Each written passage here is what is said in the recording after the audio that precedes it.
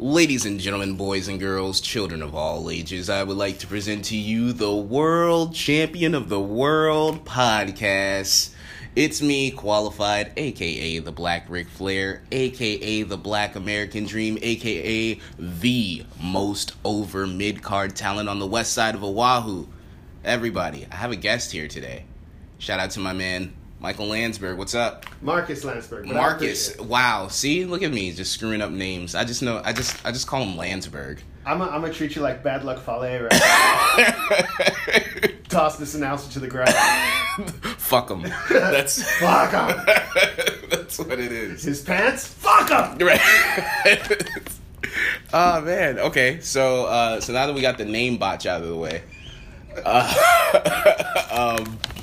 what's going on, man? How are you doing? What are you watching lately? Lately I mainly watch New Japan. Okay. I mean, I grew up on WWF. Right. Right. I grew up on WWF, but recently it doesn't speak to me as much. Mm-hmm. And I like what they call the American style heels in Okay. New Japan. Yes. So the classic version of Bullet Club, now the Tamatonga version of Bullet Club. Right. That's what I click on quick when I Okay. see that come online. Okay, I see you. So you've been keeping up with the G1. A little bit. I haven't been keeping up with the numbers. I keep up with the Tongans, basically. Okay, yeah. That's what I like to see. I mean, that's a big story going on right now. It's huge, and I hope it works out well. I mean, I like the way it's going, so... Yeah, no. The special they had here in America before the G1 actually kicked off, where at the end Cody and Kenny had their match, and seems like everything's good to go, and then the Tongans come out and just wreck shop and fuck everybody up. That was great. It's better than anything I've seen on WWE lately. In years. Look. It's no secret. I am a huge NWO mark. Okay. Love the NWO. Right. Especially the early NWO. Yeah. And, it's hard to say that Bullet Club isn't at least partly a riff on NWO. Right. So I like it. Yeah. I like what I like. It makes sense, right? If they do kind of what the NWO did, I'm on board. Yeah, no, because I remember, I forget how old I was, but I was a younger kid, when the NWO first popped up.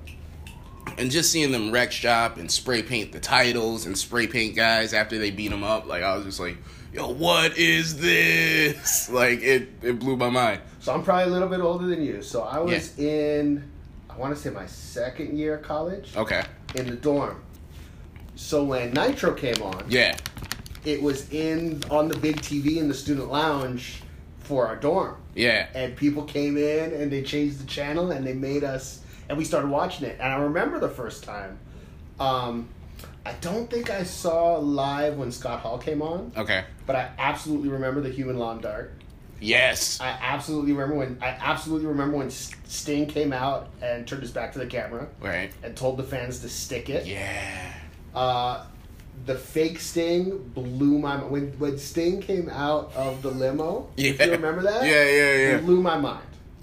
I mean, I didn't study that week. I was in college. I didn't. What is not that I studied otherwise. Right. I didn't study otherwise. But when you heard his voice and you saw him come out of the limo, I didn't know that was a fake Sting. Yeah.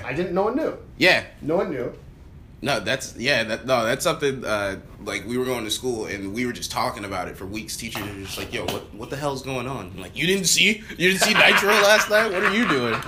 But that brought me back into wrestling for a while. That was huge, because I wasn't watching. Yeah. And then that came on, and that was huge. So that kind of, we do what we want, we say what we want. Right. We take what we want. That was great back then. And that's what Finn Balor did when he started Bullet Club. Exactly. What Bullet Club sort of moved away from. Okay. And what it seems like Tamatonga is coming back to do. Yes. Okay. So, when's the last time that you watched any WWE stuff? Oh, I mean, I watched the recap videos on YouTube. Okay. I can't really invest 3 hours or whatever it is nowadays. No. Yeah. I'm not excited about it. I don't like the idea that it's... And I'm not trying to badmouth it. Mm-hmm. But when I hear it's AJ's house and then the other guy's yard and then it's just a lot of different rooms. I don't know where to go. That I'm not dying to go into. It's my bedroom. I'm gonna go take a nap.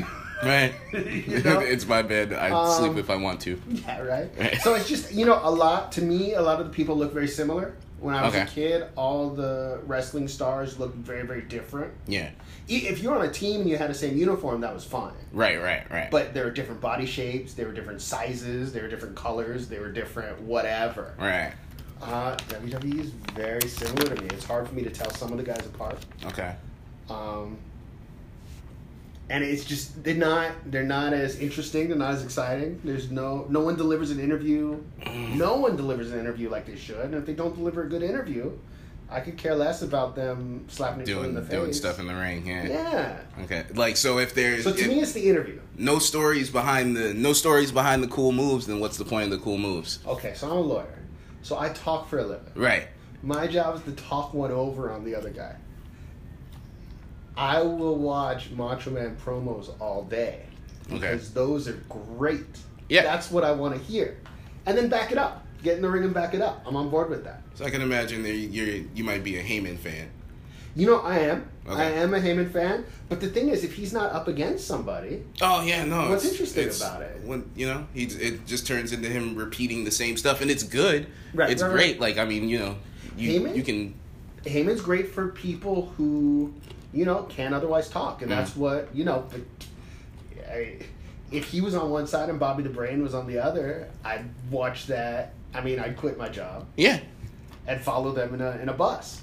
That's the dream. Right, it is. That's the dream there. But just him by himself saying the same thing. And especially when it's about Brock not showing up. Like, I don't want you to talk about him not showing up. Yeah. Talk about how when he shows up, he's going to kick ass. But when you guys spend all time telling me how bad your product is. Yeah. Like, your promo is, our product is no good because he won't show up.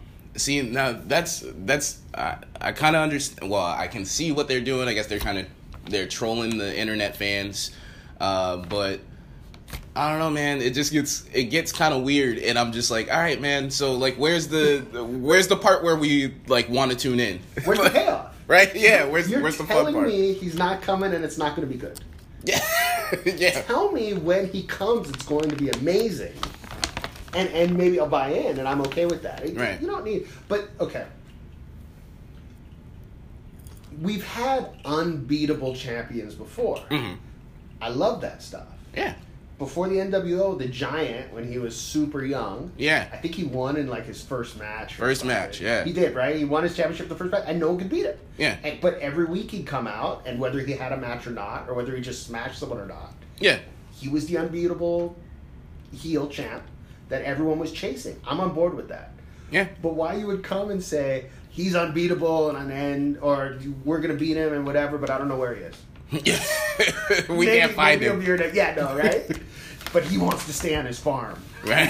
I just don't think that's a promo. I just don't think that's not interesting to me. I'm not trying to badmouth it, but you keep asking me the question. No, yeah. No, well, one of the things I thought would have been interesting that they could have done with Brock, even if it's kind of like taken from TNA or Impact, when Bobby Lashley was champ and he was fighting in Bellator, they did this thing where Bobby Lashley was saying he's the most dominant guy, and he decided that he was just going to go out and win all the belts. Oh, is that right? Yeah, so they did a thing where they had like the King of the Mountain Championship, so one week he fights that guy, beats him, takes his belt. I forget the name of the other championship. He fought that guy, beat him, took his belt. I'm on board with that. Like, at first I was like, what is this? And then he started doing it, and I was like, yeah, more. Like, let's make it happen. Bobby Lashley, let's beat everybody up. Let's Let's become tag champs by ourselves. I'm on board with that. Right. That sounds great to me. Right. That sounds great to me. I just don't, and it's not even that I blame Brock so much, but it's the other guys saying he never shows up tells me why do you have a championship if I can't see it? Like, you just keep talking about how he's not coming. So I know WWE, they are keeping up with what people are saying online, what people are saying on shows like this. Hi, guys. And if they are listening, I just want to say I'm a huge fan. Yeah, exactly, man. Send us some free whatever tickets. I said, I'm just saying that. Yeah. Really, I love you. Really, we just want to meet Triple H is what's going on. But But yeah, so I know they pay attention to what's going on online, what everybody's talking about. A big complaint for a while has been Brock Lesnar not showing up. That's been the complaint amongst the smarks. So now they're playing it out on TV, and they're trying to play into that storyline to get us to hate Brock. The thing is, with me, I don't hate Brock, but right. I just hate you guys telling me this. Well, it's hard to hate Brock because he doesn't do any talking. Yeah. The other guy does all the talking, so you hate him. Yeah. Him mainly gets himself over right now. I mean, he'll get Brock over as far as I want to watch him, but it's not that I despise him. And, I think I've seen the Roman Reigns versus about Brock Lesnar 68 times so far. Have they fought in the cage yet? They did fight in the cage. The cage is the last match. And actually, Roman technically won the cage match. He speared him through the cage. His feet touched the ground first. And then it was really weird because, I guess they I don't know if that was on purpose. The only match you're allowed to have after the cage match is the retirement match. Yeah, it's done. So it's done. That's the rule. So I guess that's what's happening at SummerSlam, right? Brock's leaving and going to UFC. So the cage match is the rubber match. That's the match you're allowed to have finally, so no one else you can't escape. Right. And then if you still want to fight, then it's the retirement match. That's it. Yeah. But you can't fight every week with the same match. That seems to be what WWE loves to do. Yeah, no, there's a whole lot of 50-50 stuff where, one guy will beat another guy and he'll be all like, but, it was so close. And then, the other guy will come out the next week and he'll be mad, so he'll beat up the other dude. And then, you beat me up, we gotta fight again. And then...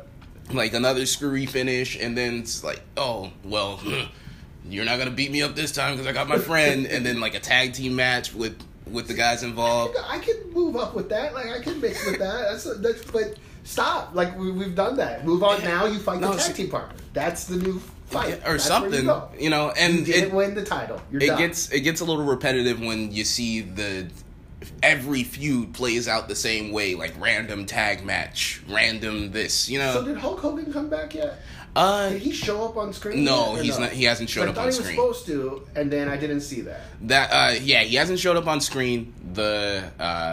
I guess he met with everybody backstage. Yeah, and he apologized. For the camera. and we haven't seen him yet. But I'm guessing at some point. If Hogan comes back, I'll watch again. Okay. If Hogan comes back, I'll watch again. That's not that I won't. I'll watch whatever the clip is. If something's good, I'll watch it better. But if Hogan comes back, I'll watch the whole thing and just see what's going on. Because that's, to me, he's wrestling. No, I feel it. Hogan's wrestling. I feel it. He was rocking wrestling, and you can't overestimate what he did for the sport of wrestling. No, it's impossible. I personally don't really want to see him on TV. Do you not? At this point, but at the same time, because I understand. You can't, because he's too old, because of what he said, because it's just a combination of all of it. It's if he comes back on TV, what's he gonna do? What you gonna do, brother? I even like it when you say it. So I marked out right. Oh man, but yeah, I don't know what he's gonna do. I don't think we need another authority figure, which is, although I'm glad they did that with Baron Corbin because he needed something. Yeah. And being a bad sheriff, the evil sheriff. Yeah, no, this is great for Baron Corbin. Is what he needed. Because I've always been a Corbin fan, and I felt he had potential. I felt there was a character he was doing in NXT where I thought that had legs, but they never really brought it up on the main roster. Gotcha. Where he was basically the I hate all the indie guys. And that's interesting. I thought that was cool because that's basically that's the new direction where WWE is going, picking up all the guys with buzz. Right. And Corbin is a big guy. He looks his whole look is a little bit more on the I got you. The old school traditional WWE. I thought it would, and he's believable as just being a dick. No, and he's good at being a dick. He's an asshole. So I thought I was just like, oh yeah, this would be perfect. He can be the guy who, because I feel like a lot of the smarts would look at Baron Corbin as a guy who's like, oh, he's not like one of our guys. He can't do all the crazy stuff in the ring. He's not this. He's not that. He came from football. He was in the NFL. Is that Yeah, right? you know, Yeah, he's totally somebody who they'll totally go against. That character, I felt it was that's good. perfect. It could have worked for him. I honestly, if they're not going to use it for Corbin, they're going to do this thing. I feel like that character could be great for a heel Reigns. Yeah, no, I probably could. Like, I probably could. Yeah, I don't like the indie guys. Why are you coming to my town? yeah, My you know yard, what I mean? whatever. Yeah, what are you doing in my yard? You didn't play football. I'm huge. It's the stupidest. I'm sorry, that's the dumbest. It's my yard. Yeah, I would just be like, yeah, no. If I was gonna fight somebody like in real life, and they're like, hey man, this is my yard, and we're not in their yard, I'm just gonna be like, what? And we're not in prison. And we're Yeah, not talking about I'm just a like, prison what do yard? you mean, bro? No. Like, all right. Like, are you junkyard dog? Like, what? Like, what's going on, man? We're in front of a Starbucks. Right? What do you mean? Like, I'd be like, you can have the yard. I'm gonna go in the house. Right? Right? That's cool. Right? Like, that's it. That's it. Like, yeah, good. But yeah, no. So, but yeah, I think that character is something that they could bring back. I think that would be fun. But to me, Bullet Club is way more interesting than anything I've seen on WWE right now. Oh yeah. I think Cody and Kenny got dragged out a little bit more than it had to. I'm glad they made up at the end. I would rather they be heels. I think Young Bucks are a little bit too facey Yeah. for me, and I think part of that is the being the elite program they do. Yes. And I think they kind of have to be a face for their program because you can't really have an engaging story about heels being heels Yeah. on a daily basis with their wives Just and all kids. the time. Being good Christian boys, but by the Yeah. way, we're heels. Yeah. So I think they and Kenny can go both ways, I guess. Yes. It's Kenny Omega is what I hear. In more ways than one. So he can. So he can be either one. He's great at either one. He's amazing. But for Bullet Club, if it's going to be a heel stable, it should be a heel stable. I don't understand the point of making it two, except for the fact it's exactly Wolfpack and NWO Black and White. Yes. And you can watch like almost I don't want to say week for week, but beat for beat, what story they're doing from the NWO. Yeah. And you can see it. Which I'm okay with. I have no problems with it. I feel one of the reasons why people connect so much with being the elite and the Bullet Club is you can see that they're fans just like us. I agree. And then you see that, and then on top of that, they're actually awesome at what they do. I think being the elite is a lot of the story we want from wrestling that we don't get Yeah. especially WWE, maybe New Japan or whatever, but Yeah. it's a lot of the story we don't get. Now, a lot of the story with some of that stuff is super cornball. Mm-hmm. Like, it's super cornball. Yeah. Some is kind of interesting. Yeah. The good ones are kind of interesting. Yeah, no. But it'll be interesting to see if they can reunite after this, or what's going to end up happening with the Tongans, or how it ends up going. Yeah, no, I'm think super that invested. The Cody reunification to me was a little bit quick. Like the fact that they all became friends again. In Yeah. like 10 seconds. Yeah. To me, it was a little. What the hell is Haku's problem? Yeah, so that. You said that. But I mean, but seriously, if Haku hears this, we think you're great. I was just quoting the show. Haku's the best. Man. Yeah, man. Haku's the best. He'll rip your eye out. Yeah, no, Haku is my favorite wrestler of all time. Right? So yeah. Did you ever see the interview about when Mean Gene would interview Haku would be the best? You couldn't put it on TV now. Yeah. Those interviews are the best. Haku would come out and say, "Speak English, damn it!" Yeah. What are you talking about? That's not English. That's Japanese. Right. Haku would be like, "Voulez-vous? That's French." Now you're just messing with me. Yeah. I don't know. Oh man. Those old interviews are great. Yeah, no. One of these, if you haven't seen it, Give it to me. you got to pull it up. I think it's a It's a promo. I think his name is like Jumpin' Jeff Farmer or something like that. Basically, just look it up on YouTube. It's worst promo ever, and it's hilarious. What's he do? He's I don't know if he's just like nervous or like having a stroke while he's talking. I don't know what's going on. He's just like, you made me mad right now. He's like, this Sunday it's going down. Like, bro, it's I'm gonna do that in a second. You leave. Yeah, no, you gotta watch Jumpin' it. Jeff Farmer. Yeah, Jumpin' Jeff Farmer, or just Worst promo ever. Worst promo ever, man. It's gold. Okay. It is gold. Okay, we're gonna wrap it up. Just a quick second, quick one before we go. SummerSlam. Are you aware of the card at all coming up? Who's on it? Well, I guess they're still building it. For me right now, what looks like the most interesting match is Becky Lynch and Carmella for the SmackDown Women's title. But this past SmackDown, Charlotte Flair returned. She had been out for a while. Okay. And Becky Lynch was getting beat up by Carmella. Charlotte makes the save. They're best friends, Charlotte and Becky. Okay. Okay. So she makes the save. Becky's like grateful for the save, but then the general manager tells Carmella, "Hey, look, you can't be going out here doing all this stuff. So to learn your lesson, you're gonna have a match tonight with Charlotte. If Charlotte wins, then she's added to your title match. So the odds are really stacked against you."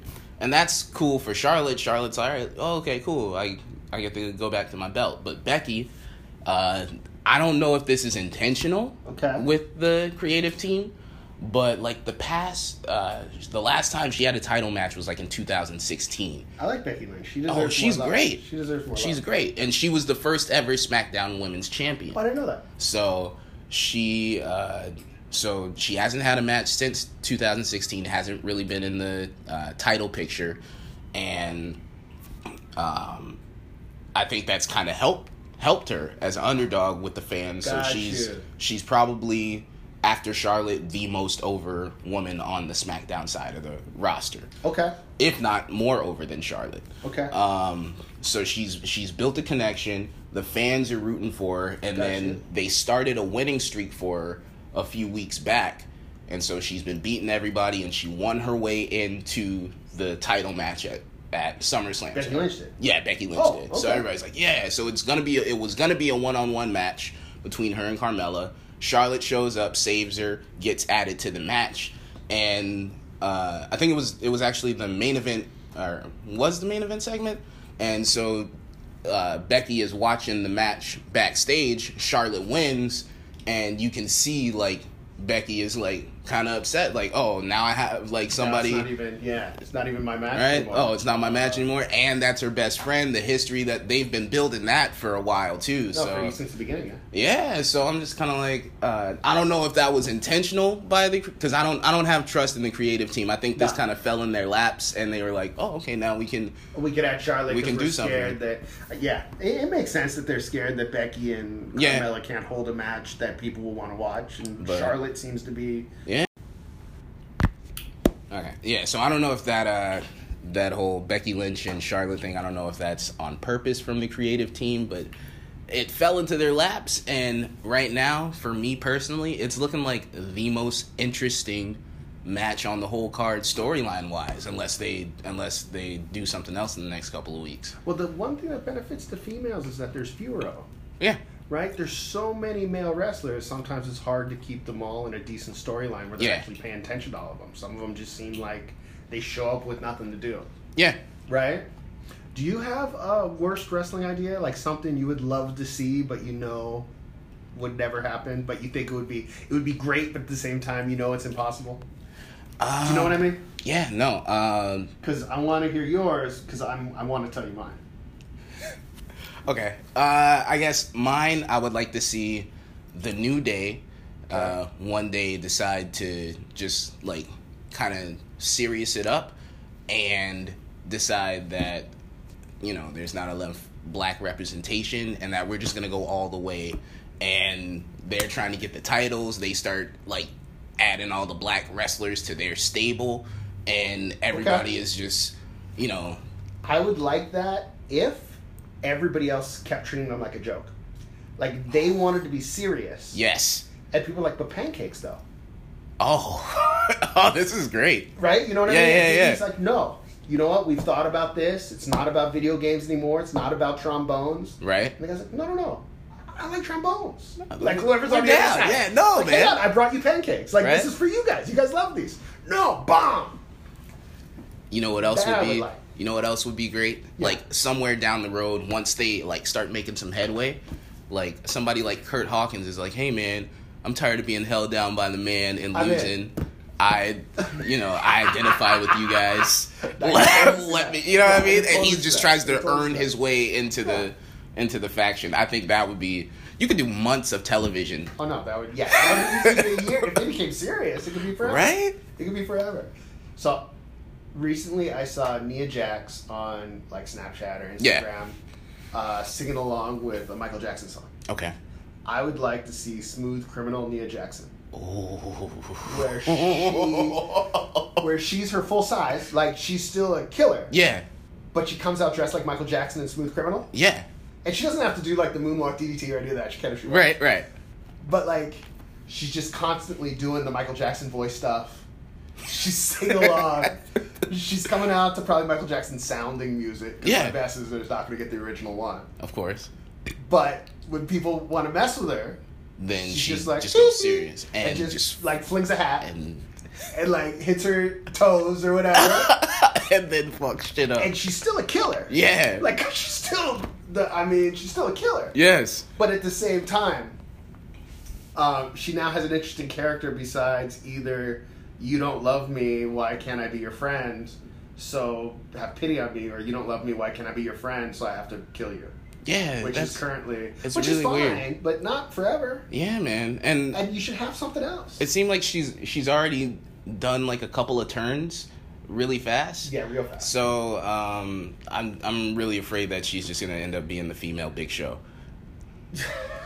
Who used to be amazing, but he Yeah. outlived he did everything. And then they said, well, we need you to help. Did you ever watch Glow? Yes. The original Glow, not The original Glow. Yes. Okay. If you watch the documentary on it, Right. I forget her name, Emily something, Mountain Fiji. Yes.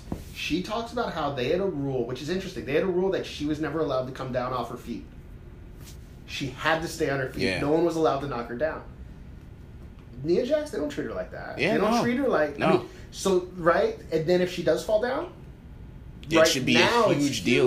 huge. Yeah, it should But be they a don't huge treat her deal. like that. They treat her like just another. And part of it is the bigger wrestlers want to prove that they can do All the everything. flippy stuff Yeah, yeah. that the smaller wrestlers do. They want to be flippy, and I don't know. It's sometimes I feel like that style is great. I love watching that style, but sometimes it makes sense. Like I remember the first time I saw Braun Strowman get knocked down, I was just like, "What the hell are they doing?" right. like, this guy's a mountain. It should be everything to get him down to one knee, Yeah, and it should be huge. If he gets to one knee, it's like, it oh should my be, It god. should be, wow, you did that. Yeah, You really did that. yeah.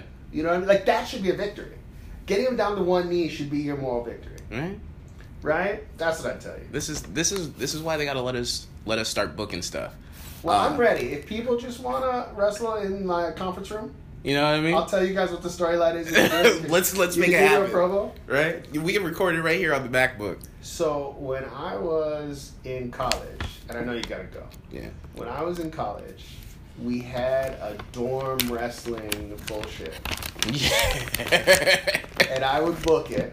There we go. Because I was the only one who knew how to use a computer. So I would so I would book it, and then we take photos of people doing wrestling moves. Yes. It wasn't video because it predated before video was invented. Right.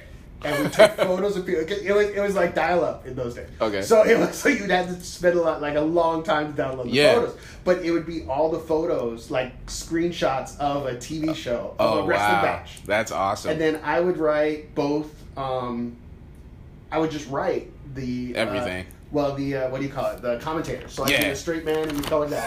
And I'd just write this, and it would be shot for shot. Each would be like 10 or 15 clips, and my buddies would each have a costume, and they all had characters. It's still on the internet somewhere. Oh, and man. they would come together. It was hilarious. It was super good fun. We gotta find So this. much fun. I'll Google it right now when on break. There we go. I'll man. see if it exists. I don't think it's. I hope it doesn't exist. Please. It's much better in my memory than it is. In fact, probably.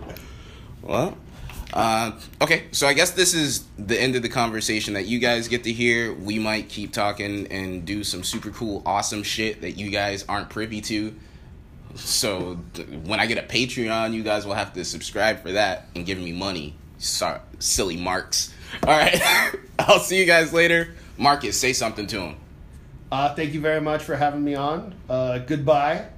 Yeah. And good night. There we go. Goodbye. Mwah. And good night. Bang, bang.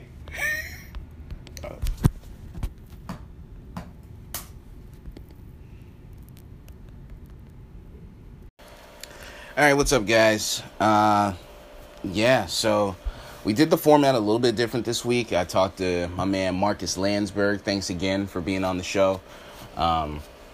Talked to him. We have that first.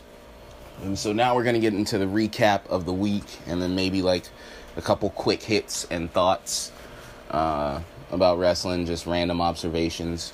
Okay, so we'll just get right to it. Starting off with Raw. They did a recap of last week's main event.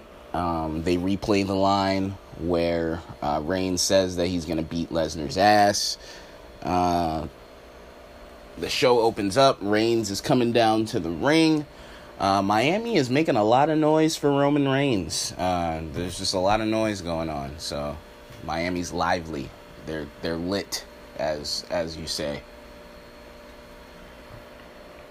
Roman Reigns gives a shout out to Bobby Lashley.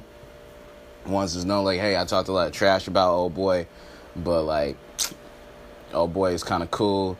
Respect. You know, he really about this fighting shit, basically. Then he transitions, says, yo, I ain't got no respect for Brock Lesnar. Like, you know what I'm saying? F Lesnar, everybody that love him, is basically Reigns' sentiment here. He's like, yo, Brock Lesnar could pop up in the UFC and he could talk real spicy to Daniel Cormier, but he won't come down to my ring. He won't come down to my yard and talk spicy to me. So what's up? You know what I mean? I think basically Reigns is out here saying like, yo, I ain't got no respect for Brock Lesnar, and I think Brock Lesnar is pussy. So it is what it is. That's how Reigns feels. So Heyman comes out and he says Brock Lesnar gives his congratulations to Reigns. And he says that the definition of insanity is doing the same thing over and over and over again and expecting a different result. So it sounds like Heyman and WWE are trolling us a little bit about giving us all these Reigns Lesnar matches. Seems like WWE was trolling all of us internet fans quite a bit with this whole show. Anyway, Heyman's like, yo, Lesnar gonna whoop that ass, and he gonna go to the UFC, and then he gonna be a 2-sport champ because he gonna whoop that ass over there, and Lesnar is the greatest. So Reigns is like, yo, shut up, I'm tired of this. Heyman tells him that Lesnar's here, but he's only gonna come out if he feels like it. Heyman says at SummerSlam, and then Reigns cuts him off. He's like, at SummerSlam, what? He'll what? What's Brock gonna do? Right? And he says, I'll send Lesnar back to the UFC, but not as the Beast. He'll be going back as Roman Reigns' bitch. Believe that. So it's like, oh, he really talking spicy. So you know it's serious, and they're really trying to get us to like Roman when they let him use bitch in a promo.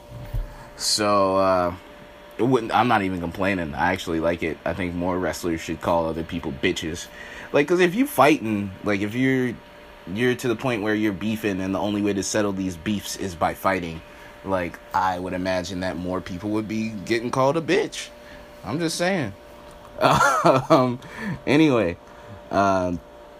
we see Rollins in the locker room. He's putting on his earbuds. He's listening to some Data Remember, or is it Parkway Drive? Just ready to burn it down is what's going on there. So he's facing Drew McIntyre later on in the show. Then we see Ronda Rousey and Natty, Natalya. They're shown Ronda's going to be in Natty's corner later on as she fights Alicia Fox. Fox, eh? Next up, we have Finn Balor comes out to the ring. He's beefing with Baron Corbin still.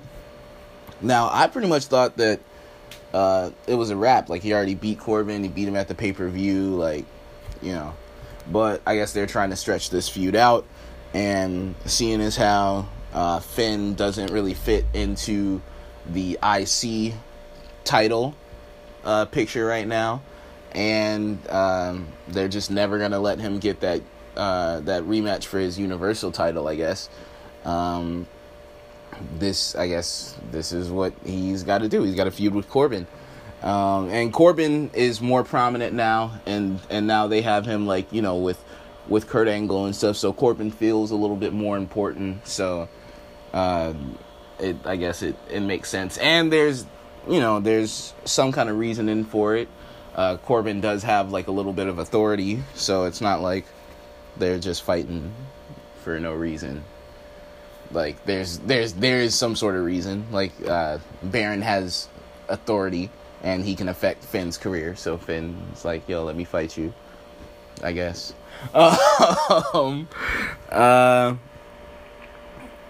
So that's the match.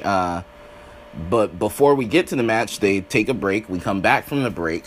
Lesnar's backstage, and Paul Heyman is like, yo, did you hear what Reigns said about you?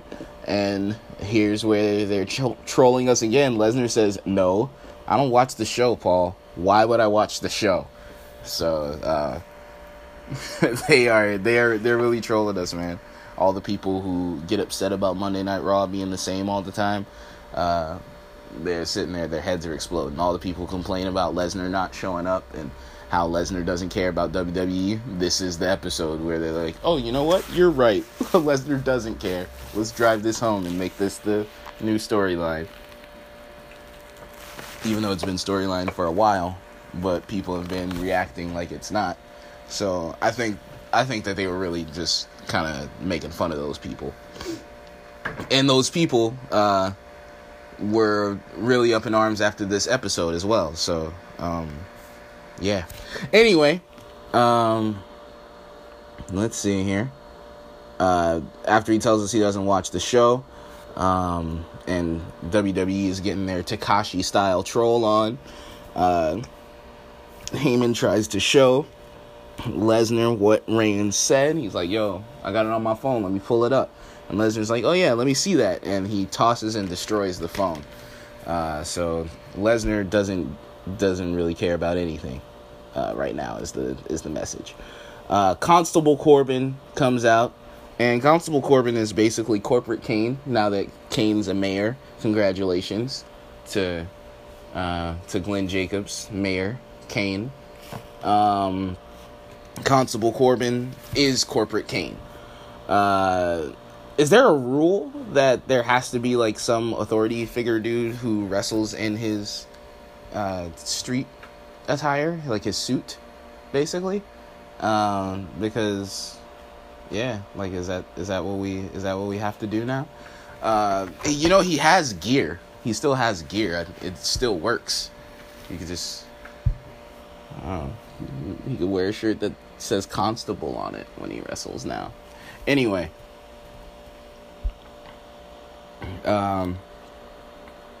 Finn's in control early. Corbin takes him down, but Finn's still battling back, and then he does his flip dive, or he hops over the rope to the apron, and then while he's out on the apron, Corbin hits a big clothesline, huge bump on the apron by Balor. and then we go to break. Back from break, the Constable is in control. Back and forth action. Corbin does that spot where he like slides out of the ring and then runs around the post and then slides back in and hits you. Like, I personally love that spot. I think it's great. I always pop for it.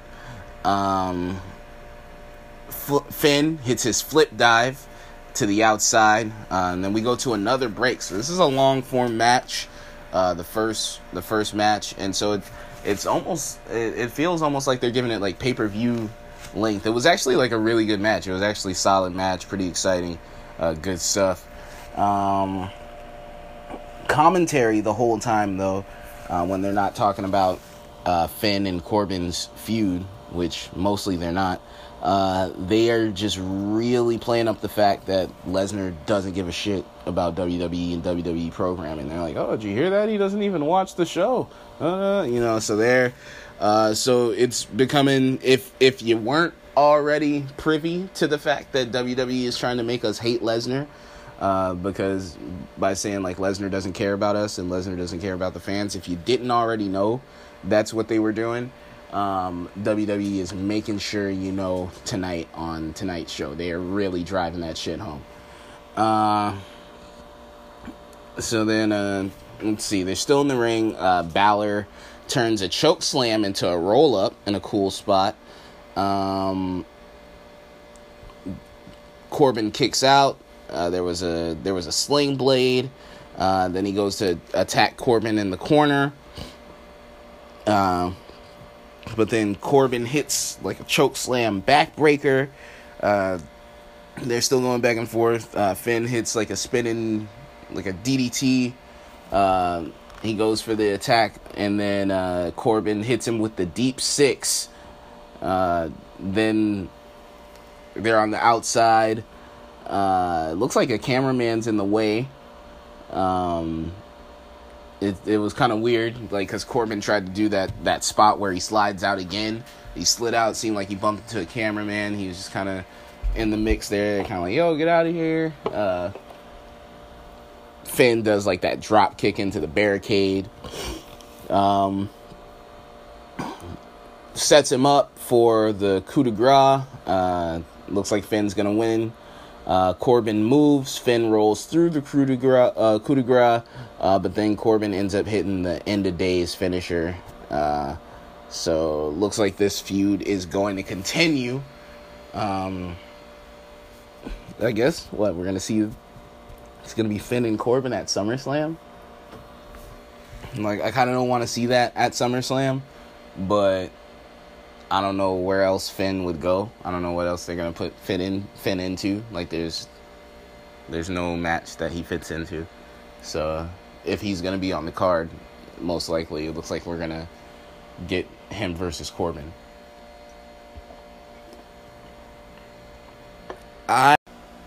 So it looks like Finn versus Corbin at SummerSlam. I'm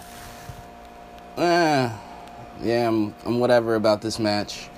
But it looks like they're trying to add some heat to it, because after Constable Corbin picks up the win, he comes back into the ring, starts beating up on Finn. Finn fights back. Corbin tosses him to the outside, pins him against the barricade, and then just starts hitting him with brutal punches. It almost looked like he legit knocked Finn out. I'm like 950% sure that he did it, but it was just a good sell job by both guys on that spot. Backstage, we see Heyman. He's trying to get a new phone. Kurt stops him and says, yo, Brock has to appear. Yep, that's how we talk here. Brock has to appear in front of the crowd tonight. I'm tired of the BS, basically, is what Kurt is saying. And Heyman says, like, yo, that's not my problem. That's your problem. And Kurt says, no, fam, it is your problem. I'm about to boss up right quick. You're under contract to the WWE. You have a contract with Brock, but you're under contract to the WWE, and I run that contract. So if you don't get your boy out here, then you can go ahead and dip, and we will never see you on WWE television again. If you like WWE, then you better get your boy out here, son. So that's basically where Kurt was at. He's like, I'm tired of this bullshit, bro. Like, I got a broken freaking neck. I'm too old to fight Brock Lesnar. So, like, F it. Like, Kurt is like, yo, we making things happen. Y'all stressing me out. So Heyman's kind of like, oh, all right, well, I guess we'll try to make this happen. So then Raw does a little recap of the WWE Evolution pay-per-view announcement. It's mad weird seeing Nikki Cross like act all normal when we never see that. But I was watching something, or I was listening to somebody on Shucks. I wish I could remember who it was so I could give them their cred. But they were saying that basically it made sense to Nikki Cross is probably going to be called up after SummerSlam. She's probably going to be called up, hopefully, to SmackDown so she can join the rest of Sanity. But yeah, she's probably going to get called up right after SummerSlam. But right now, she's a big part of NXT and of the whole NXT women's division. And all three brands are going to be represented on WWE Evolution. So it kind of made sense, because if you notice, she was like right there in the front. Like, she was in a really prominent spot. Whereas like Peyton Royce and Billie Kay have had more main roster screen time, but they're SmackDown stars. And even though they were all on the same tour, they were on the stage, but they kept them a little bit further back. Zelina Vega, they kept her a little bit further back, but Nikki Cross was right there in the front. I don't believe that WWE did that just randomly. I feel like WWE is pretty calculated. So they wanted Nikki Cross out there so that we could see Nikki Cross, and the people who do know about NXT, they'd be like, oh, what? And it's kind of like a dog whistle, like, yep, everyone's on this show, NXT too. So just a little note on Nikki Cross being there. I remember I had some, when I was watching Raw and they did the recap and I saw her up there again, I was like, oh yeah. So there's that. Backstage, we see after that video recap, we see Alicia Fox warming up.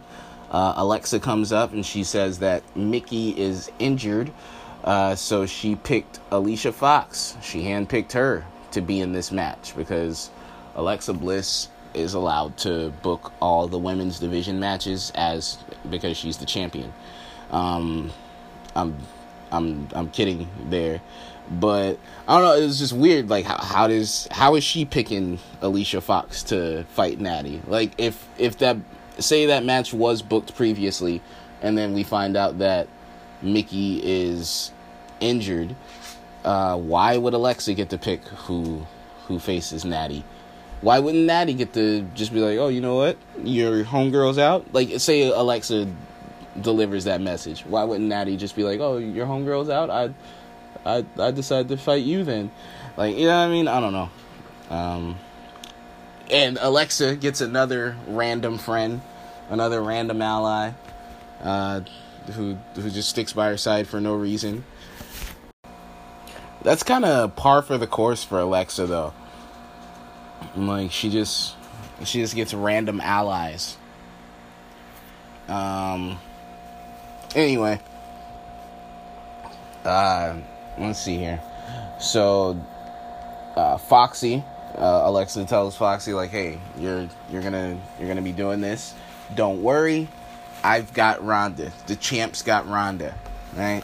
So, Foxy does some crazy Foxy shit, and it's like, yeah, like a cat, and they're gonna have a match. So, Natty comes out first. Then, I don't give a damn about my reputation. Big pop for Ronda Rousey.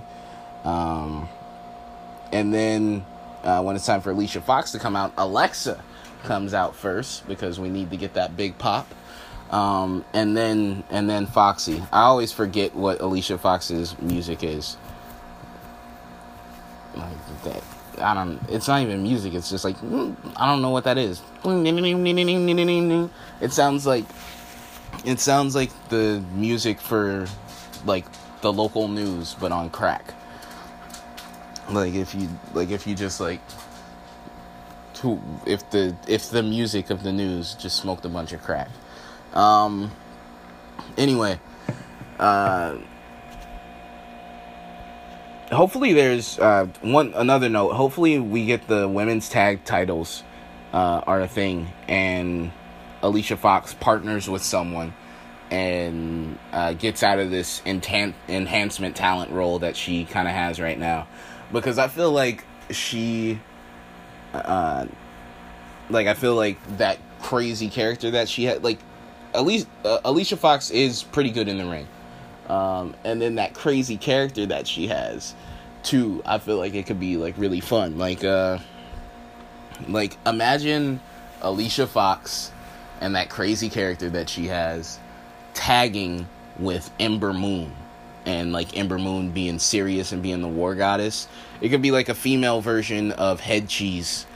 But with Ember Moon being taken more seriously than Steve Blackman, they could actually be like challengers for those titles. Like I could see them winning titles. You know what I mean? Like I don't know. I think we've got something there. Alicia Fox tag teaming with Ember Moon. I think there's potential for all kinds of fun to be had. Alright, so back to the match. Natty and Alicia Fox are going at it. Natty starts running to the ropes and almost eats shit. Like, it was almost like really bad. But she just powered through, and then she did her spot where she runs and like steps on the girl's head or whatever. Then let's see here, Foxy, back and forth match. Foxy, she runs at Ronda and kicks at her. So Ronda hops up on the apron. She's trying to get at her. The referee is holding Ronda back, so the referee is distracted. Alexa Bliss with a big punch to Natty. Natty is kind of stunned. She turns around into a boot from Foxy, and that's the 1, 2, 3. Ronda is just kind of like, you know what, fuck this, and she runs after Bliss. After the match in the ring, boom, judo throw on Bliss. She tries to lock in an arm bar. Foxy attacks Rousey. Rousey does that F5 looking move that she has, just beats down Foxy, and then she goes after Bliss. Bliss is trying to run away. She catches her, and then Foxy pops up and attacks Ronda, and she tosses Ronda into the barricade a couple times. So Foxy is looking like a boss. Foxy is with the shits. So it looks like Foxy is stepping in for Mickey as Alexa's new henchman. I think it would be funny if they just like switched Alexa's henchman every week. And it's like, oh, now it's Dana Brooke. Oh, now it's so and so. But anyway, let's see here. Backstage, we get Paul Heyman again. So now Paul Heyman is panicking because he doesn't want to lose his job with WWE. And he's trying to convince Lesnar, like, hey, man, why don't you come out? And Brock Lesnar's like, hey, you're starting to get under my skin. I don't care about the WWE. Don't care about the WWE universe. So they are at this point, it sounds like Brock Lesnar is just like reading off some hurt smart fans tweet and just like, yeah, that's right. I don't care. So let's see here. Then he tells Heyman to get him a steak. And he says, I want it medium well. So that's just further confirmation. Brock Lesnar doesn't give a shit about shit. He eats his steaks medium well. Let's see here. There's an announcement of the Boss and Hug Connection versus the Riot Squad tonight. And they let us know that Elias is coming up next after the break. Backstage, Ronda bumps into Kurt, and she's basically begging for a fight. She's like, yo, I'm back from suspension, thank you, but now I need to fight. So Kurt books Ronda Rousey versus Alicia Fox for next Monday, and Ronda's first match on Raw. So Ronda's like, bet, I'm with it, let's go. Elias is in the ring next. He just starts going off on the guitar, and then he asks us who wants to walk with Elias. He tells us that he beat out some of the top artists, including Taylor Swift. Amen. And he says he could have beat Drake, which is true. But things happen. Drake had to drop that video. Really what we need is for Elias to holla at Shiggy. And we just need one of these. We need one of Elias's songs to get a Shiggy challenge, and then it's a wrap. So, it's like, Elias, will you walk with me by my side? And anyway, pause. Lashley interrupts Elias, and he said he could have beat Drake, but Lashley interrupted him. So it's Lashley's fault that we didn't get that. Lashley and Shiggy. And so he says he doesn't know why why Lashley was in such a hurry to lose the reins. And then that's when Lashley interrupts Elias again. Lashley comes down, says he's a big fan. And Elias says, hey man, I know what this is. I know what you want. I know what you're trying to do. You want to sing with Elias. So he said, I'm going to keep it slow and simple, just like you. So he starts playing Rockin' Robin, and Lashley actually starts singing. And then that's when Elias is like, yo, you're screwing it up. He hits him with the guitar, and Lashley fights him off. And then that's also one thing that I noticed in their little exchange here. That's how you know how tight Lashley's hat is, because he hit some moves on old boy. I think even like he tossed him, pause, and like that hat never came off. So do with that what you will. Let's see here. Lashley did well in the feud against Reigns. He started to get crowd reactions. People were rocking with him a little bit, but that was more so he was getting reactions because he was against Reigns. Lashley, like with a certain segment of the fans, he's over because we know what he can do in the ring. We like Lashley. He's still living off that last good run that he had in Impact. But for the other fans, it's just like, yo, who's this big dude? Yeah, but with Lashley, it's just kind of like, yo, who's this big dude? What's going on? Why should we care? It's just kind of weird. But, and he hasn't really had a good feud yet, except for the Reigns thing. And that was short. So, we we still need some help with Lashley. So he came out here against Elias. He wasn't gonna get a lot of love. Elias is over. Elias is over. So we'll see.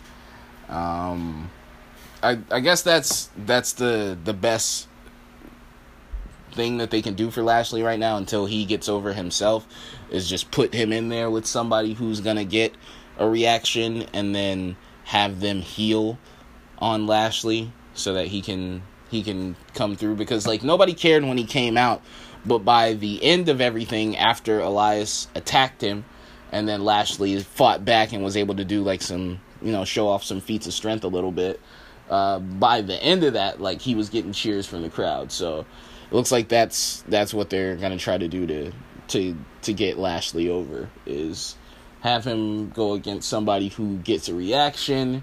Let him do what he does in the ring because he's good there, and then hope that gets him over. So we'll see how that works. I don't know. Maybe if he had an advocate.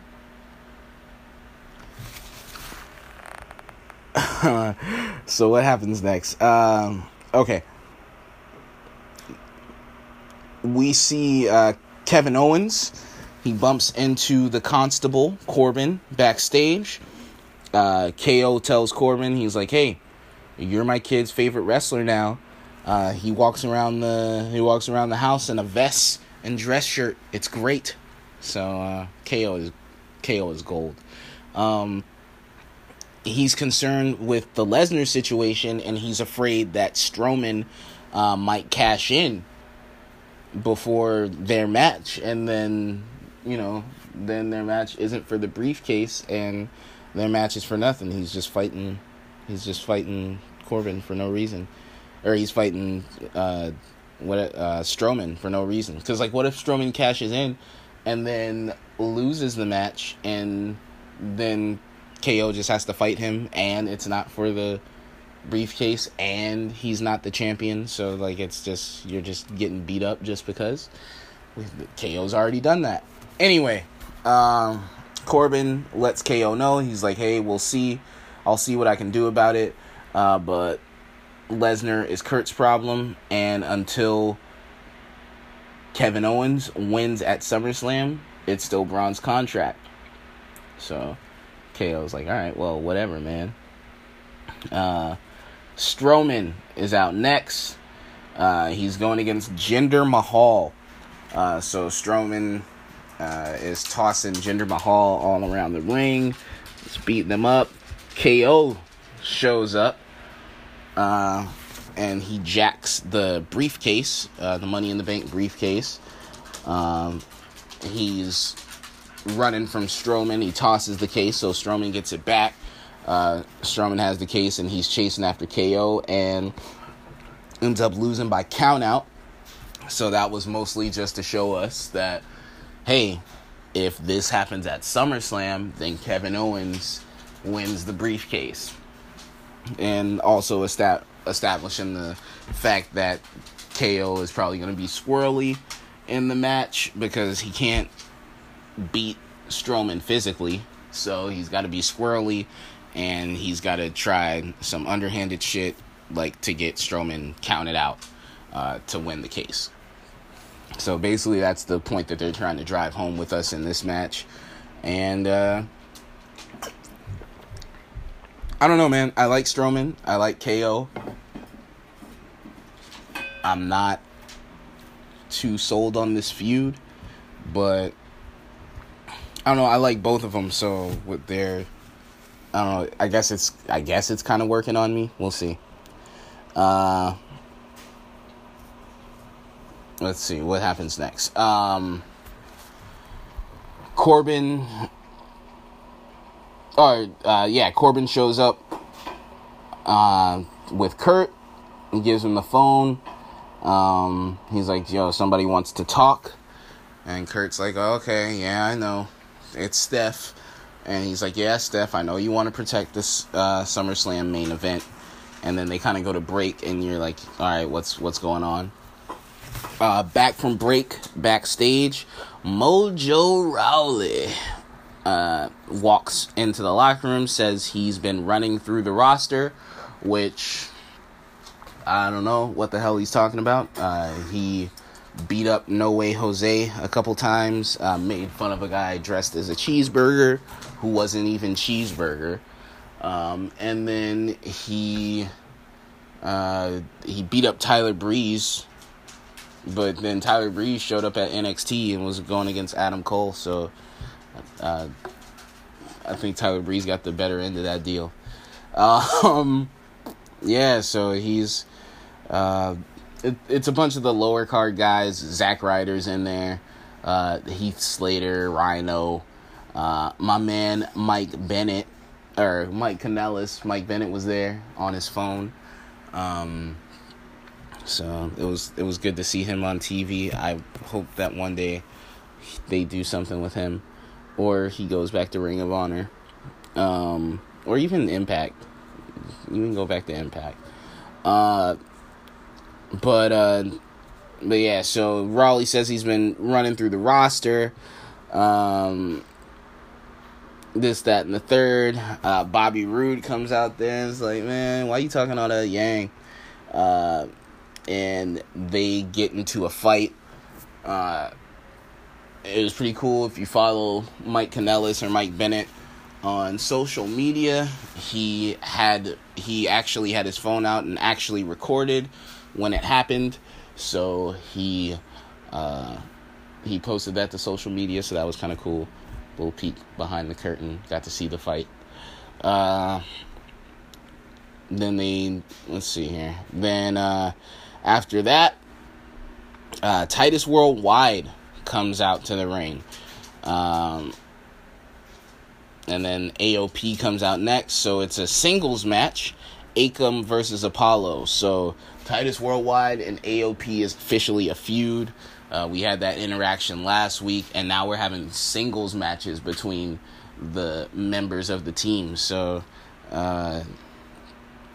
Titus Worldwide versus AOP coming to a SummerSlam pre-show near you, if things stay true to form.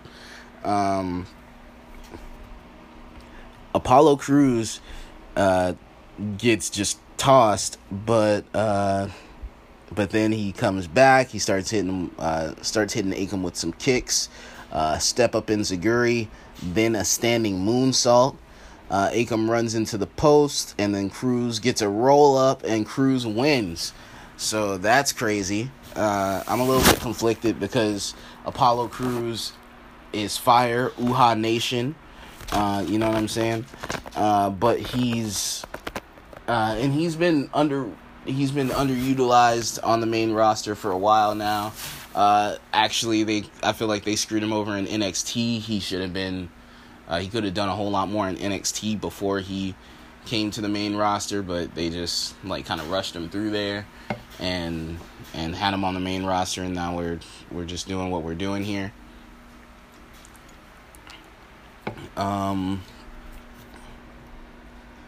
But with all that being said, AOP should be monsters. They should be getting a huge push. So I'm just a little bit conflicted by the whole situation here. It's just a little bit weird. I don't know, man. The 50-50 booking. But I'm glad that there's something happening for Titus Worldwide, because they deserve something, you know. Let's see.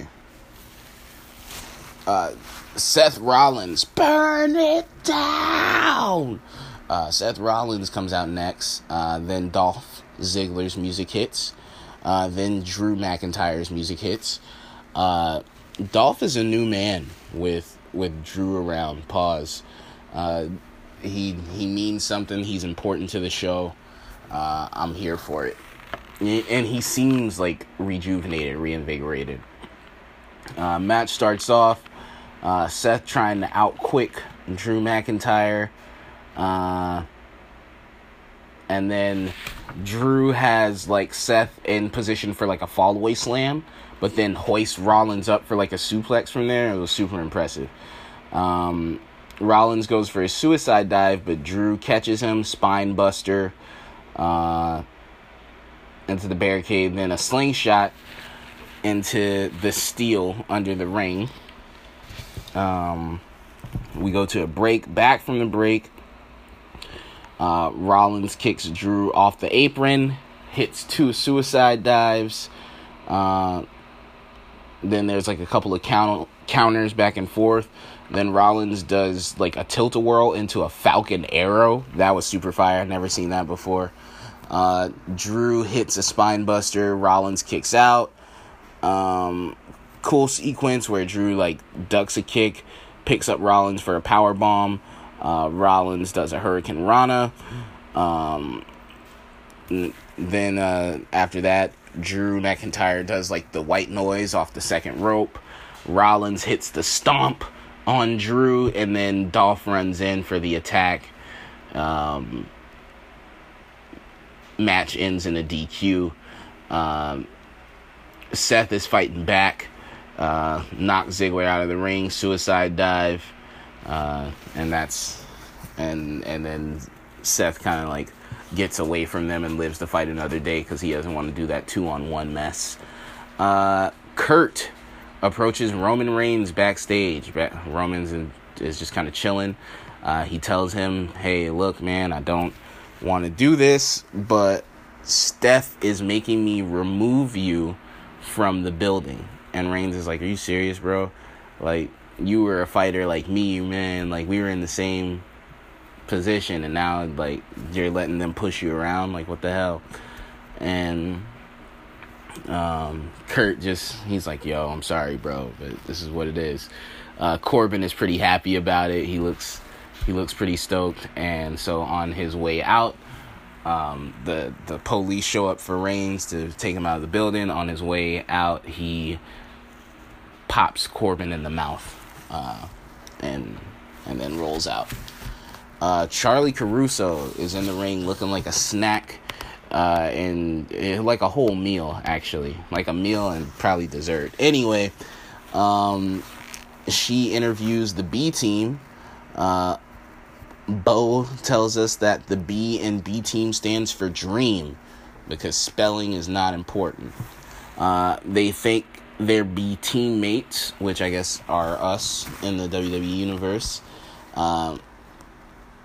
Axel was like, yo, I don't understand why the leaders attacked us. Matt and Bray then appear. They say the B team's success is an anomaly. Bray says that dreams are fleeting, but nightmares are forever. Matt's like, hey, man, you guys are going to get deleted. Then we hear, I go hard all day, all night. So, say yeah. So I guess I scared my dog. He's not a fan. Relax. He's not a fan of the revival.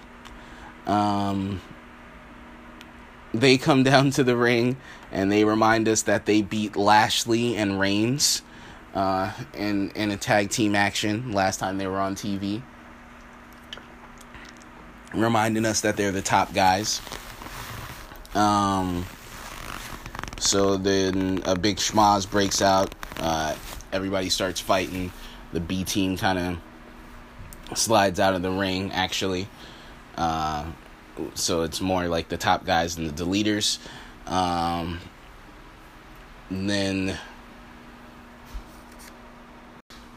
looks like they're probably gonna have like a triple threat tag team title match or something like that. I just hope it's not on the SummerSlam pre-show. But now, like, if you've seen Matt Hardy's Twitter this week, he's been kind of thanking all the fans and stuff like that. So who knows? It looks like, unless he's working us, which I don't think he is, looks like he's probably not going to be around too much longer. Which, I mean, it just makes sense. He's been doing this for years now, like over 20 years. So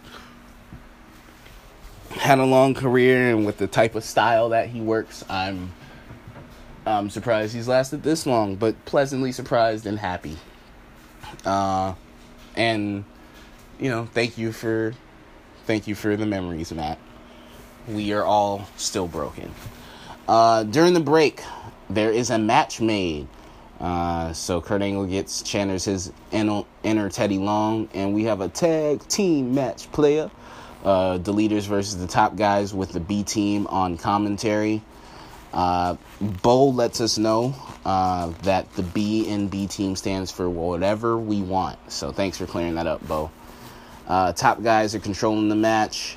Bo says he doesn't like fists over flips, but he likes fists when they are his own. Pause. So here's an idea. Let Bo talk more. Let's just keep doing that because this is hilarious. Corey Graves with a nice little shout out on commentary. He talks about he drops the line about being a tank with a Ferrari engine. If you guys remember the old NXT game show format, you will remember that one Husky Harris, aka Bray Wyatt, used that in his promo. So that's cool. Let's see, what else do we have here? We got a backstage interview. Seth Rollins.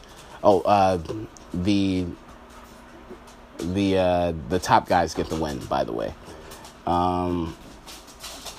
We have a backstage interview. Seth Rollins talking with Renee Young, and while that's going on, as soon as that pops off, then Drew and Dolph end up attacking Seth Rollins. So that's interesting.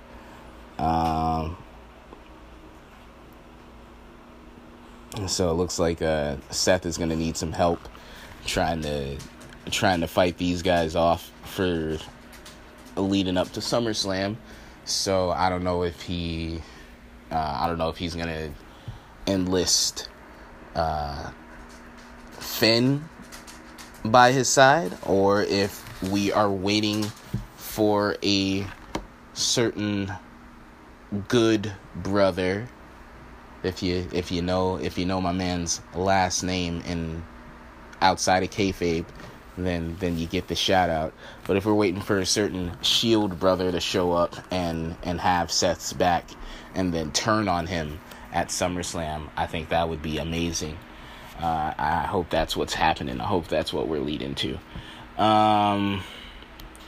Riot Squad is out next after the beatdown on Seth. Sasha's music hits, and then Bayley comes out. They have matching gear and everything. Boss and Hug Connection is a thing. They are showing good chemistry. They're actually a dope tag team. They both hit knees on Sarah Logan, and then we go to a break. Back from break, Wyatt, we're hunting wabbits. All right. Riot Squad is in control. Also, Liv Morgan is like really improved in the ring. Like, she's gotten a whole lot better. She's no, natty, but she is a whole lot better. Bayley tags back in to the match. And Sasha hits a backstabber, and that goes into the belly to belly suplex, and that's a fire tag team finisher. I saw Kathy Kelly on Twitter. They were looking for a name for that finisher, and Kathy Kelly said, "Need a hug," like I just need you in the face. Need a hug. So I thought that was awesome. I think that's a fire name, and they should keep that. Need a hug? Boom. Hey, set her up for the need a hug. It's boss time. Nah, but So, give us those women's tag team titles already, man. They're too good, and we need them to be the tag champs. We need the Boss and Hug Connection to be tag champs. Let's see here. Heyman is backstage, and he finally just breaks down, and he tells Lesnar, like, look, man, I need you to go out there so I can keep my job. Lesnar snatches him up, and he's like, yo, we aren't friends. You work for me. Go out there and do your job. So, Kurt and Baron Corbin come down to the ring. Kurt is like, yo, I gave you the entire show to produce Brock Lesnar. There's no Brock. Come on out, guys. Paul Heyman comes out. The crowd is chanting, na, na, na, na, na, na, na, na. Hey, hey, hey, goodbye. And Heyman tells us that Lesnar is not coming out. Kurt says enough. And he says that Brock is the worst Universal Champ of all time. Heyman agrees. Heyman said that he tried to mold Lesnar into Kurt's image, but Brock won't listen to or respect anyone. Kurt is like, cut the BS, bro. And Heyman's like, yo, I tried to get him out here. I don't know what's going on. Kurt's like, you're fired. Get out of here. Heyman is like literally crawling on the floor of the ring, like trying to grab Kurt's leg and ankle, and like just like, hey man, please. And then Lesnar's music hits, and Heyman jumps up and is like, yeah. He looks smug now. He's all like, yeah, what's good? Lesnar out here. What's poppin'? Lesnar asks Kurt if he has a problem. Doesn't wait for an answer. Hits him with the F5. Corbin is like, I don't want no smoke. Gets the hell out of Dodge. Brock grabs Heyman and starts choking him out. The crowd's chanting for Roman. And that's basically how the show ends. So it looks like Paul Heyman and Brock Lesnar's relationship is done. I am still, I don't know, man. Like, I think it would be cool and it would be interesting if maybe we had at SummerSlam we had Heyman. I don't know, maybe at SummerSlam if we had Heyman, like, nobody shows up in anyone's corner, and it's just like a straight up one-on-one match, and then Heyman comes out towards the end, after he comes out towards the end of the match, and he introduces KO for a cash-in, or, like, introduces Braun for a cash-in. But the thing is, like, I don't think Braun or KO need Heyman. And then Lashley, I don't know, maybe he shows up with Lashley on Monday night. Just no Heyman at SummerSlam. And then Monday night, whoever the new champ is, Lashley comes out to attack.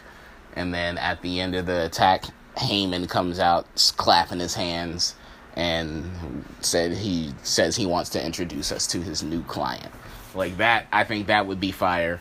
But what I expect to happen is Roman to win at SummerSlam and Paul Heyman to come out at some point during the match, and there's the swerve and Roman's the new Heyman guy. But then also at the same time, like, I don't know if they're going to do that because Heyman is associated with heels usually. And I don't know if they're going to give us that heel turn with Roman. So SummerSlam is very interesting. I'm just looking forward to it and waiting to see what's going to happen. Next up, SmackDown. Renee Young starts off the show. She's in the ring. She welcomes the number one contender for the women's title, Becky Lynch. Becky says that she hasn't had a title match since WrestleMania 33. She'll fight to be a champ again. She's going to walk into Evolution as the SmackDown Live Women's Champ. Carmella interrupts. Mella is money. And she says normally she'd make up an excuse for her loss. But that's not going to be the case tonight. Says Becky beat her fair and square. Says that she deserves it.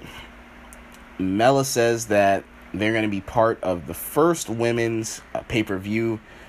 Says that she's been a bad example and they should be building each other up instead of tearing each other down. She says that it comes from jealousy. Says NXT told her she'd only be a manager. And says Becky was always ahead of her.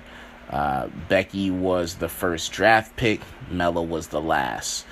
She says that the WWE Universe loves Becky, but they think... She says the WWE Universe loves Becky, but they think that she doesn't deserve the title. She says that there's legends that are hating on her, but she's still excited for SummerSlam, and she says that they'll kill it. She wishes Becky luck. She goes for a handshake, and then Ellsworth music hits, and they're like, what the hell? And then that's when Mella attacks. She's setting up Becky for a DDT on a chair, but then Charlotte runs down to the ring for the save, and she attacks Mella, clears her out, and we're good to go there. Samoa Joe has a personal message for AJ. Hardy will confront Orton. Wasn't Jeff Hardy supposed to be like taking some time off? So those are announced for later in the night. The Usos backstage. They welcome the Bar to the Uso Penitentiary, and the match is next. Backstage, Paige says that she was like, "Hey man, like what the hell, Mella? Like I believed you, and then you hit us with the swerve." And Mella's like, "Yeah, well, I already have the odds against me." And Paige is like, "Well, you know what? You starting that shit with Charlotte. You're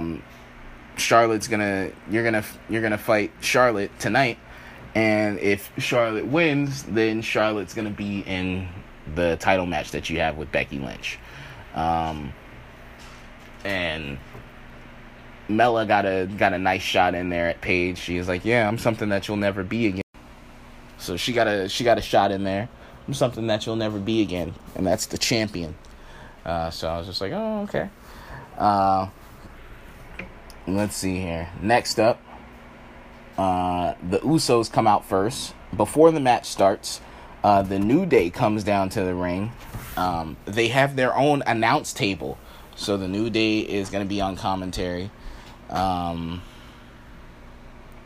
Match is back and forth to start. They go to a break. They come back, and basically the Bar wins the match. Next up, Samoa Joe delivers his message, has a pretty strong promo calling out AJ Styles. So I'm ready to see this feud. I feel like they are gonna have potential to steal the show with their match. I think the dream match kind of vibe that we were expecting from Nakamura and AJ. I think that Samoa Joe and AJ will come closer to that. I feel like they are more able to deliver their best type of match in WWE than Nakamura and AJ were. I think there's a little bit too many restrictions that Nakamura and AJ couldn't give us that strong style type classic, because that's just not WWE style. But I feel that what AJ and Samoa Joe can do, that fits in the WWE style a whole lot better. Let's see here.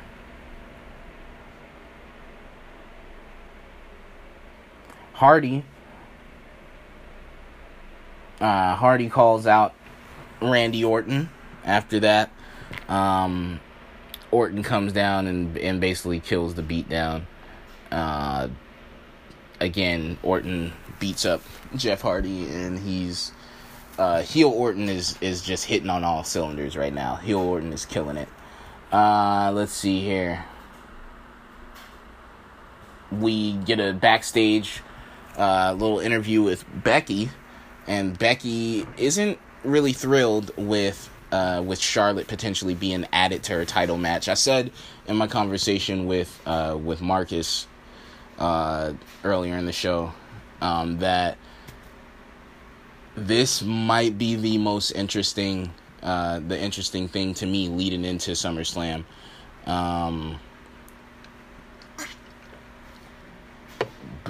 Becky, this whole redemption story that she's been on, fighting her way back to getting in the title contention, and then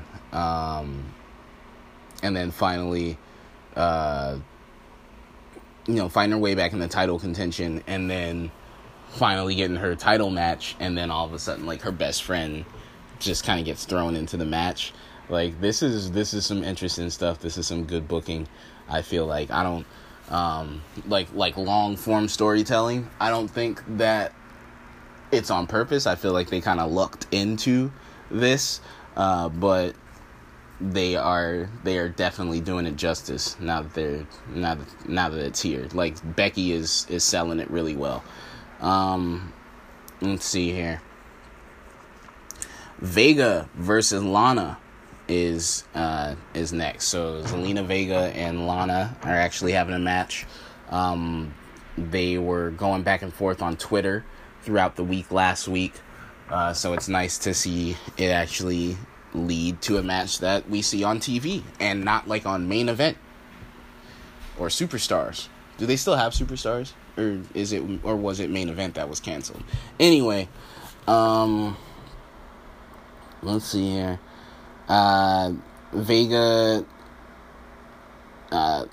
Zelina Vega wins. She wins the match. Then there's a Bludgeon Brothers promo after that.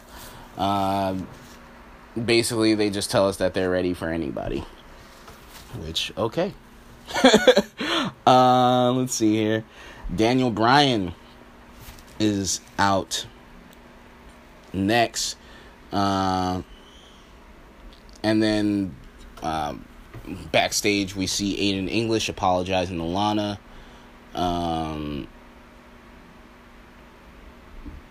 And then Lana says that she could have used Rusev. Rusev is like, yo, man, this is stupid. And then she's like, oh, I could have used you out there, Rusev.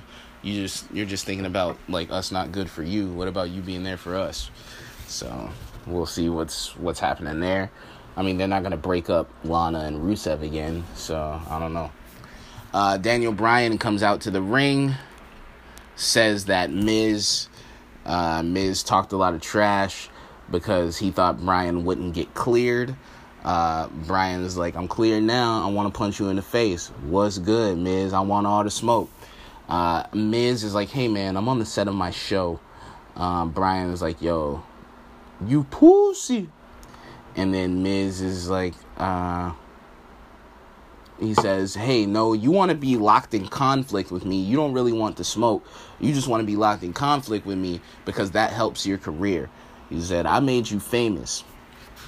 Bryan says that, like, yo, I don't know what you're talking about. You out here trying to do these movies and be a wrestler. Well, you're not The Rock. And you never will be. Heck, you're not even going to be John Cena. And then he's like, you're not a good wrestler because you're too soft. He's like, I challenge you to a match at SummerSlam. The Miz is like, hey man, the Yes Movement is over. Why don't you let your contract expire and go back to the Indies? Miz calls Bryan a baby, and then just shows a bunch of crying babies on the screen. Mella and Charlotte is next. Main event. Charlotte comes out first backstage. Mella gets a little interview, and she says the real tea is that Becky is rooting against Charlotte.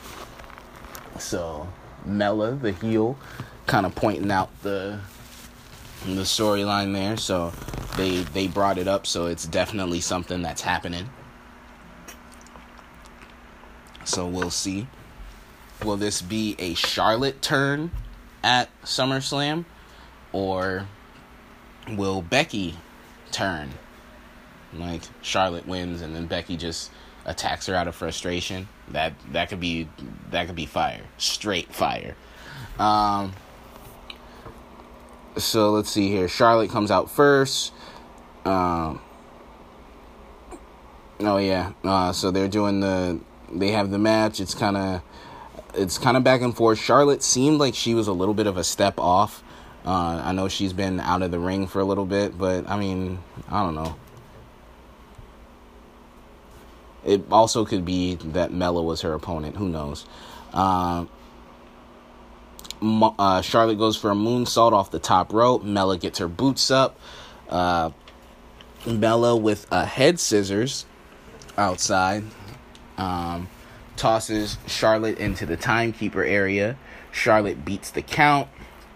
Charlotte hits a moonsault off the barricade. Charlotte hits natural selection. Mella kicks out. Mella hits her super kick. Charlotte kicks out. Mella tries to lock in the figure 4, and Charlotte rolls through that into the figure 8. Mella taps out. Charlotte wins, and she's in the SummerSlam match, and Becky Lynch is watching us backstage looking pissed, and that's how we end the show. SummerSlam. SmackDown was a good show this week, better than Raw, like it is pretty much every week. I'd say that the MVP of SmackDown was Becky Lynch. The facial expressions that she was giving to all the Charlotte stuff, just everything that was going on there was perfect. It was spot on. Good job. Next up, NXT. So you have a recap of last week's main event. Tommaso Ciampa is our new champion. Show opens up. Heavy Machinery is out first. They're against The Mighty.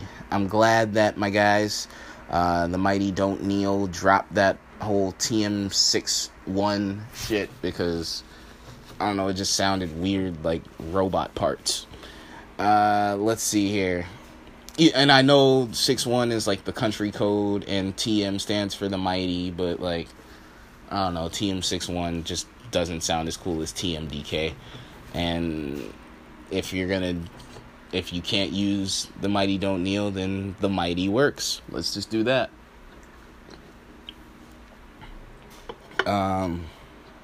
The Mighty are in control on Heavy Machinery. Back and forth. Action. Then Tucker Knight does a rolling cannonball off the apron. The Mighty end up taking over again, but then Street Profits, their music hits. They come out into the crowd and they're partying it up. This distracts The Mighty, and Heavy Machinery gets the win. Mustache Mountain, Big Strong Boys, are out next. They're up against some jobbers. Tyler Bate totally outclasses random jobber man. Hits him with bop and bang. Then the jobber man kicks Trent Seven's leg, injured knee, that is. But Trent Seven ends up bouncing back. Tags in Tyler Bate. Tyler Bate hits a shooting star press. Tag team combo, knee drop, burning hammer combo. Mustache Mountain wins. Post-match promo, Seven says that they're back. apologizes for their last tag team match. They talk to Regal. Tyler Bate says, Undisputed Era tried to tear us apart. Says he threw in the towel because Trent Seven's health means the world to him. Mustache Mountain has invoked their rematch clause, and it will be Mustache Mountain and Undisputed Era at TakeOver Brooklyn. So that's going to be fire. The crowd's going to go nuts. This is awesome chant before anything starts, most likely. And then hopefully somehow that leads to more issues between British Strong Style and Undisputed Era, and let's get War Games popping. Let's get something at War Games. EC3 is out next. I really dig how he comes out to the ring like singing along with his theme song and all that. I am the top 1%. He just knows his character, man. He knows what's going on. Kona Reeves comes out, and I miss from TNA when he had the whoa, whoa, like, you know, trouble. Like, so if we can't have that song and have like the crowd participation that he would start on that, it's good that he's finding a way to sing along to this one and find some kind of way to get us into that, because EC3, pure entertainment. Kona Reeves, the finest, comes out next. EC3 is in control. Reeves is able to turn the tide up against the ropes.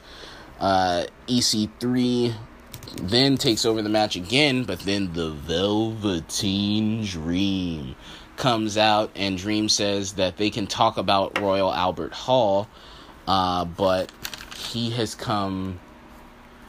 they can talk about that later, but he says he has to come to the Dream's world. Reeves hits the Hawaiian drop. EC3 kicks out. Reeves is trash talking. EC3 hits the 1%er. EC3 with the win. Backstage, EC3 says he's the best here, there, and anywhere, and he'll take a Velveteen up on his invitation. So it's going down at TakeOver. Candice LeRae is out next. She's up against Shayna Baszler. I don't know why I thought that they'd save this match. After the interaction that they had, maybe Kairi Sane loses to Baszler, and then Candice LeRae would be the next challenger. But I don't know. With the way everything's changing up with this, with WWE Evolution coming up, I don't know, maybe Baszler is headed to the main roster sooner rather than later, and we could see the coronation of Kairi Sane at TakeOver. Ember Moon didn't have a very long run as NXT Women's Champ and at the top of the division before she got called up to the main roster, so maybe that's something that we're about to see. And then Kairi Sane's been around for a while. Like, it's almost felt like she was supposed to have already been the champ. So, I don't know. Let's see here. So Candice LeRae and Shayna Baszler had a pretty crazy match. Candice brings the fight right to Shayna off the top, just off rip. Runs to the corner. Shayna ends up dumping her outside. Shayna's working the arm. Candice is fighting back, and she's doing this with one arm, so she's got that ultimate underdog steez, just like Johnny Wrestling. Let's see. Candice is on the top.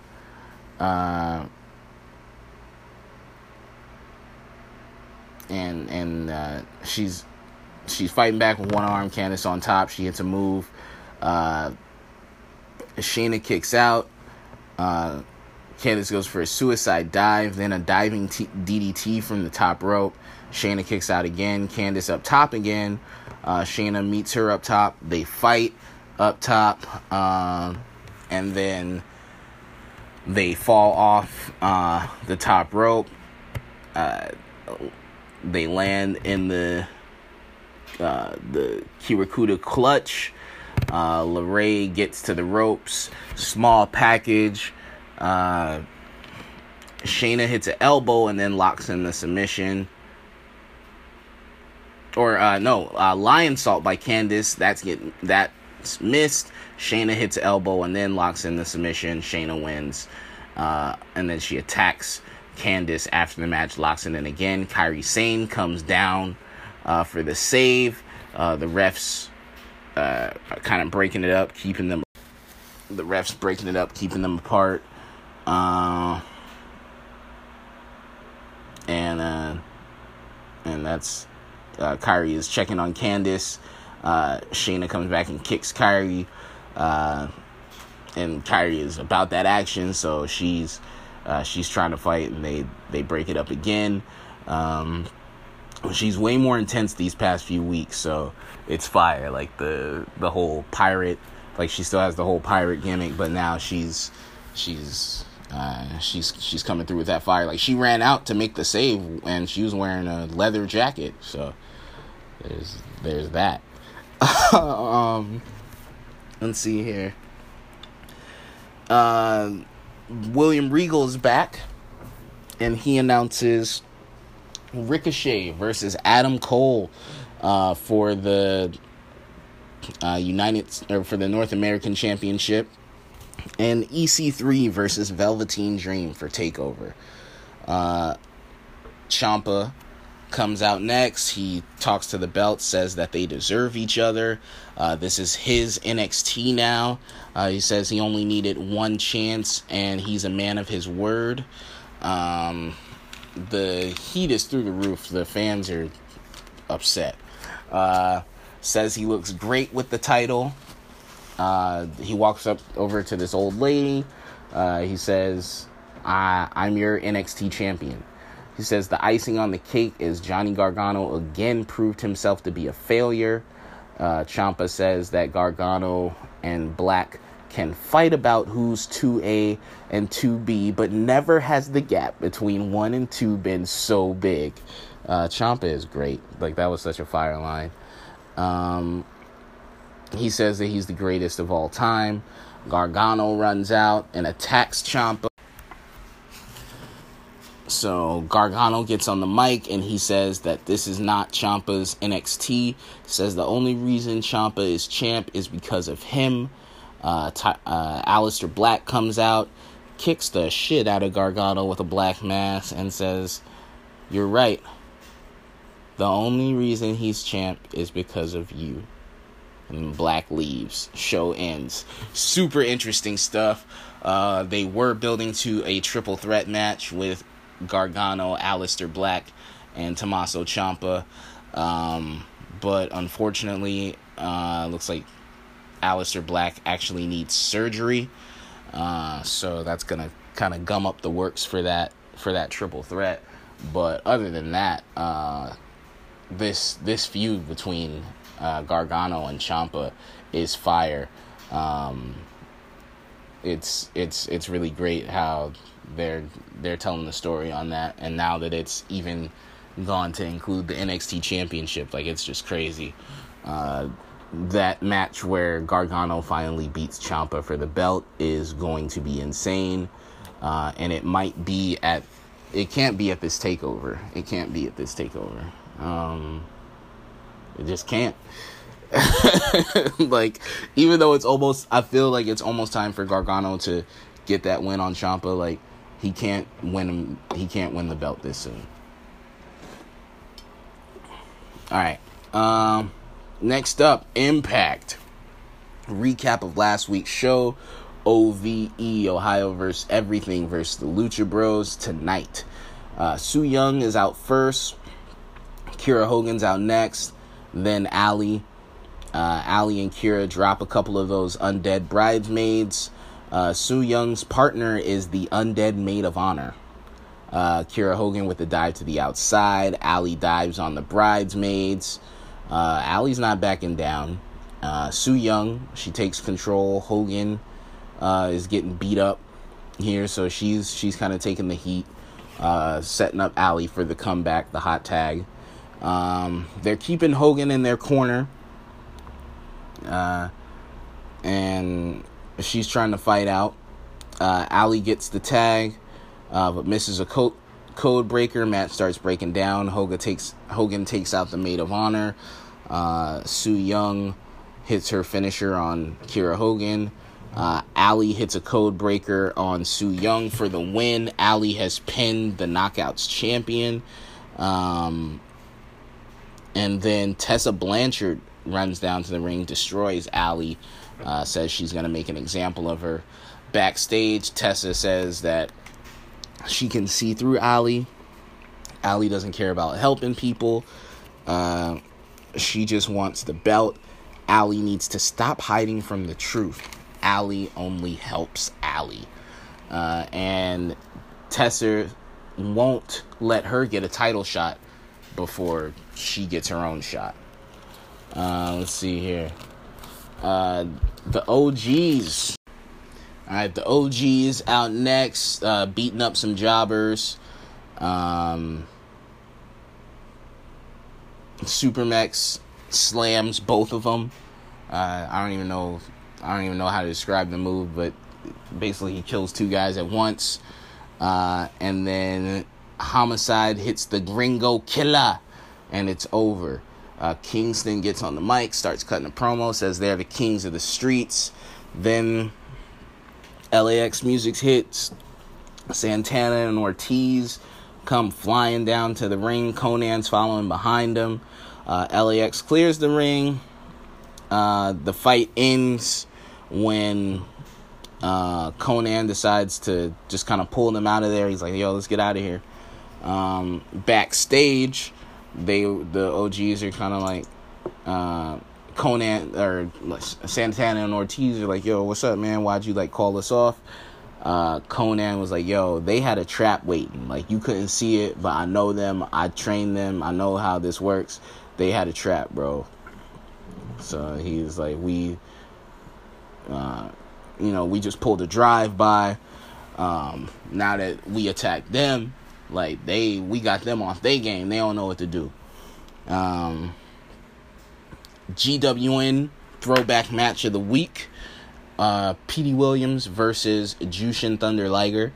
So I don't know, man. I might have to break down and cop this GWN eventually. Backstage, OVE promo. Sammy says that people are saying he looks like an idiot with his hair being shaved. They don't care what people think of them, and they're taking over everything. The Smoke Show, Scarlett Bordeaux, still yet to come. Desi Hit Squad out next. KM and Falaba come out. They do that whole rolling panda spot on Desi Hit Squad. KM tells Falaba to poke the eye. The ref is distracted. Desi Hit Squad with some knees, and they get the win. Desi Hit Squad. They're actually starting to grow on me a little bit. KM and Falaba. I still don't want them on my TV, but we'll see. I can see why. I can see people starting to get behind them, and I can understand why. It just hasn't worked on me yet, but I haven't been watching. I've only been watching Impact consistently again for about 5 weeks, so maybe I just need to watch them a little bit more for them to grow on me. Let's see. Next up, Santino Marella, or whatever his name is that they're calling on Impact. He's hyping up his student to face Austin Aries. Johnny Impact is backstage and says he'll get Congo Kong.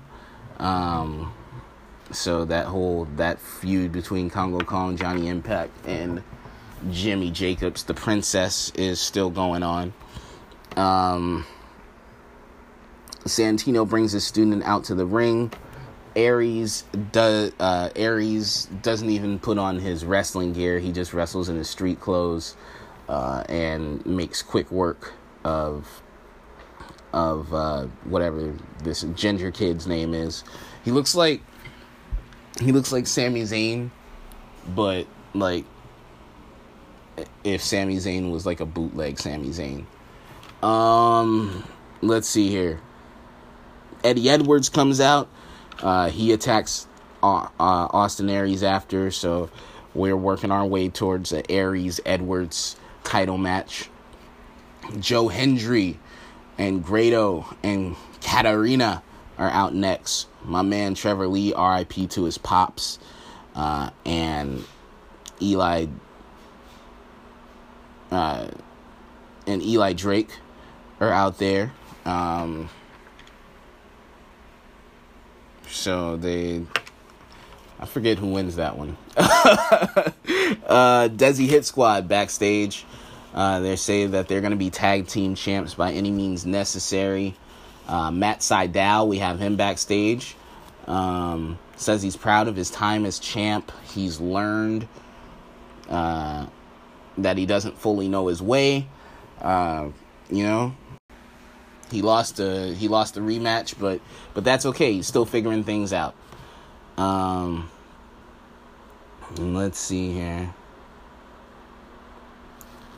Main event, the Lucha Bros, who are actually being courted by WWE, apparently. WWE trying to get the Lucha Bros on the roster. Match starts hot. OVE attacks.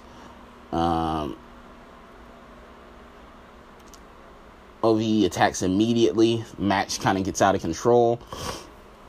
The Lucha Bros reverse the Christ Bros into each other. So many bros, bro.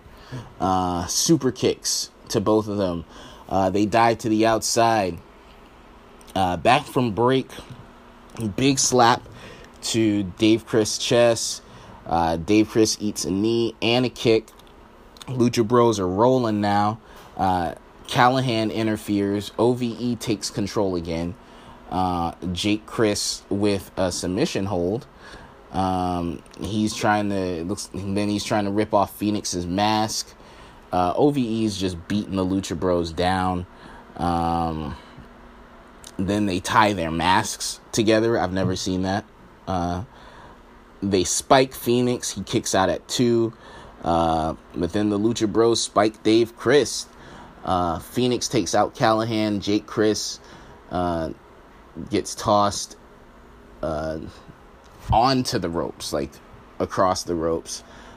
Dave Chris gets spiked again. Phoenix hops out in the ring, takes out Sami Callahan and Jake Chris, and Pentagon pins Dave Chris for the win. Lucha Bros win, and then after that, Killer Kross, we didn't see him beat the guy up, but it looked like it was Eddie Kingston, and he leaves his card on him while he's unconscious. So we'll see what's going on with Killer Kross there. Oh, Scarlett Smoke Show Bordeaux, she did show up on TNA and basically just kind of cut the same promo as the last time. She's making wrestling sexy again. I feel like this character has a ton of potential as a heel in this climate, but we just, we'll see. Because I don't know, I feel like the first interview she had with Alicia Stout, like, Alicia was a little bit wooden. They could have had somebody, like, they need to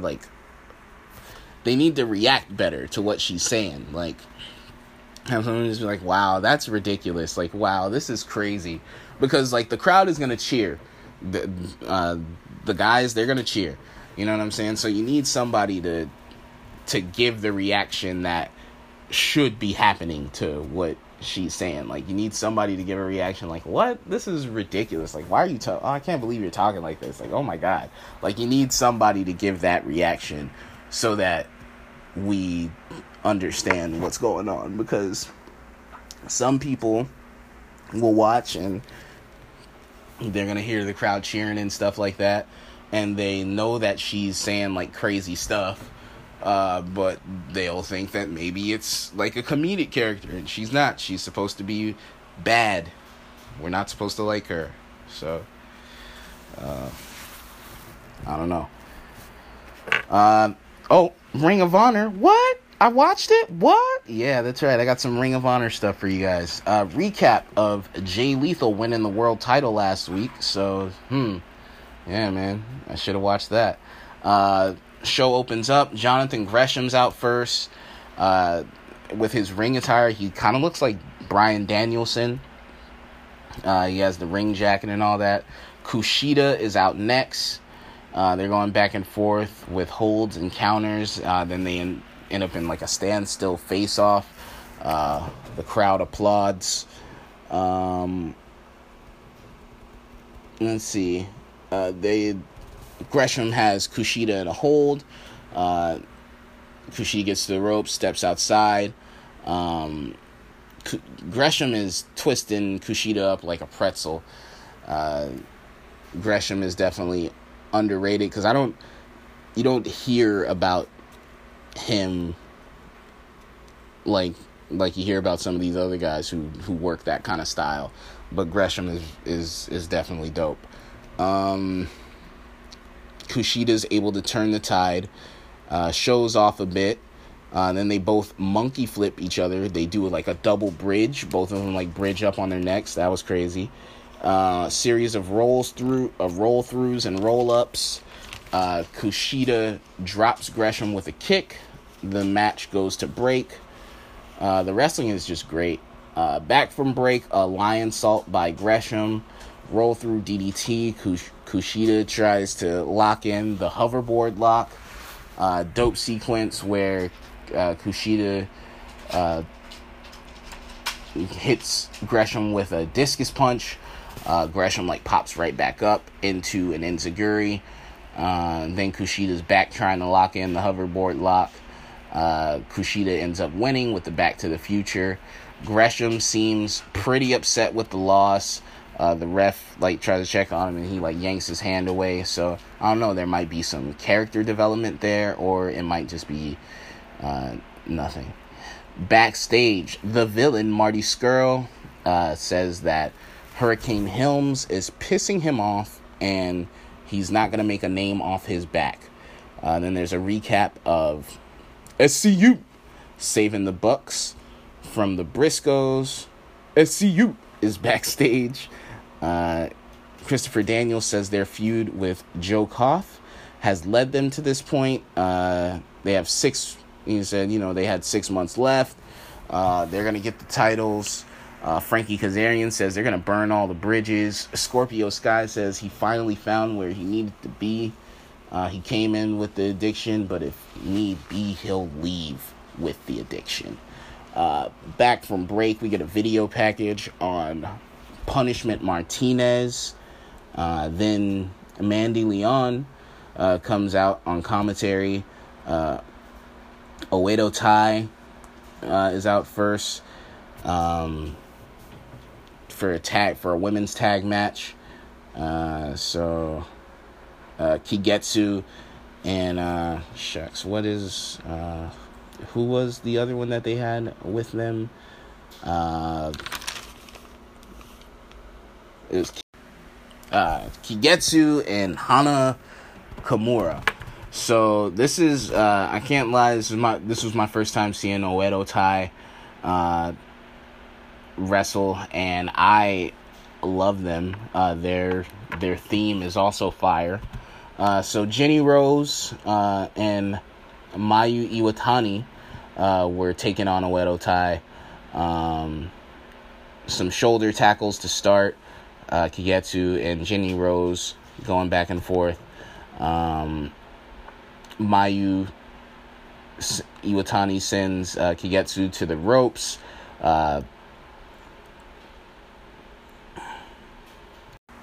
There's a dive spot to the outside. We end up going to break. Back from break, Oedo Tai is in control. But then Jenny Rose bounces back. She hits a double clothesline. Mayu Iwatani is doing some high flying. She does like a high flying double wrist takeover. Hana Kimura hits a Falcon Arrow. And then Jenny, Rose, and Kagetsu back in as the legal women. Jenny has a pin broken up by Hana. Armbar locked in. Jenny gets to the ropes. Hana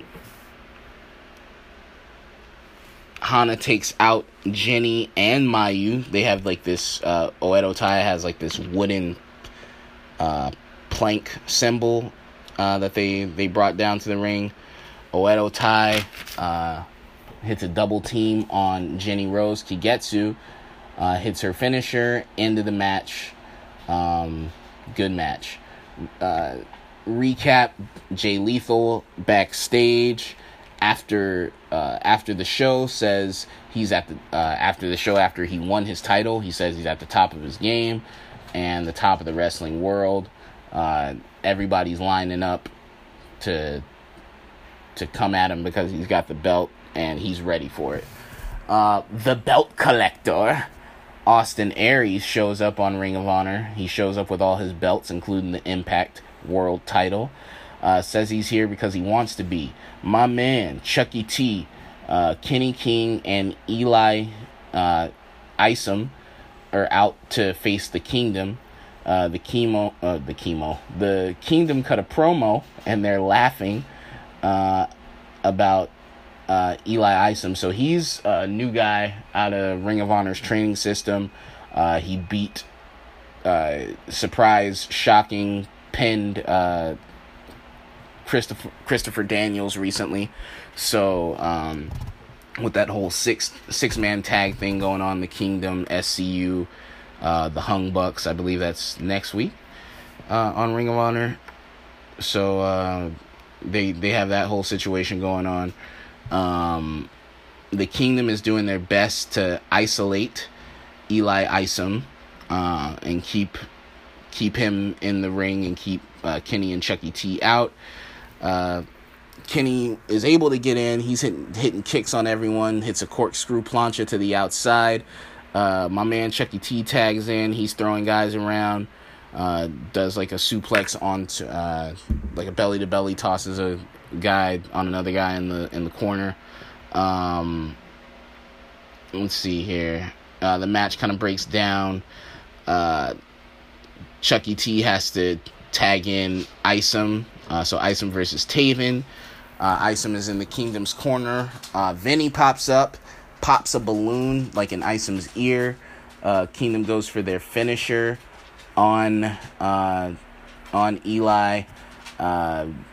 Kenny and Chucky pull Vinny and Orion out of the ring, but then the Kingdom are able to kind of overcome that, bounce back, and they hit their finisher on Isom anyway. Show ends. Kingdom wins. So that's basically the recap of all the wrestling I watched this week. Next week I will get MLW on the show. Some quick hits before we go. So it sounds like WWE does have a deal locked up. It's being reported 3 years.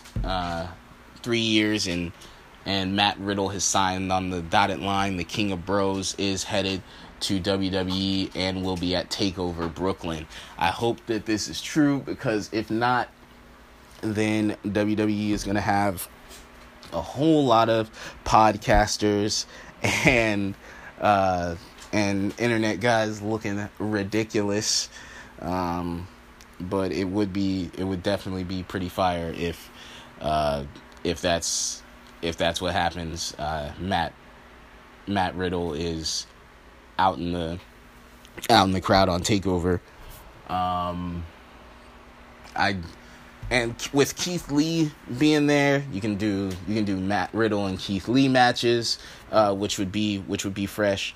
I think it would be super dope if like Keith Lee has his, because he's debuting on TV next week. So I think it would be really cool to kind of have him have a TakeOver match. He could be the opening match at TakeOver. He shows up, he comes out, and you're like, oh, okay, who's he gonna fight? You're thinking he's just gonna fight like some whoever, and fucking the music hits and it's Matt Riddle. Like, I think that would be fire. But also, I doubt that they would just give us that way, because like nobody really debuts like that in their first match. Let's see. WWE is supposedly gonna sign, or they're trying to sign the Lucha Bros. They're trying to sign Pentagon and Phoenix. So that's kind of crazy. If that happens, the matches will be next level. They'll be ridiculous. So we'll see. We'll see how that goes. And I think that's it, man. That's it with the quick hits. Thank you guys for listening to World Champion of the World podcast, and we'll see you guys next week. And when I say we, I mean me, because this is all me, baby. All right, peace.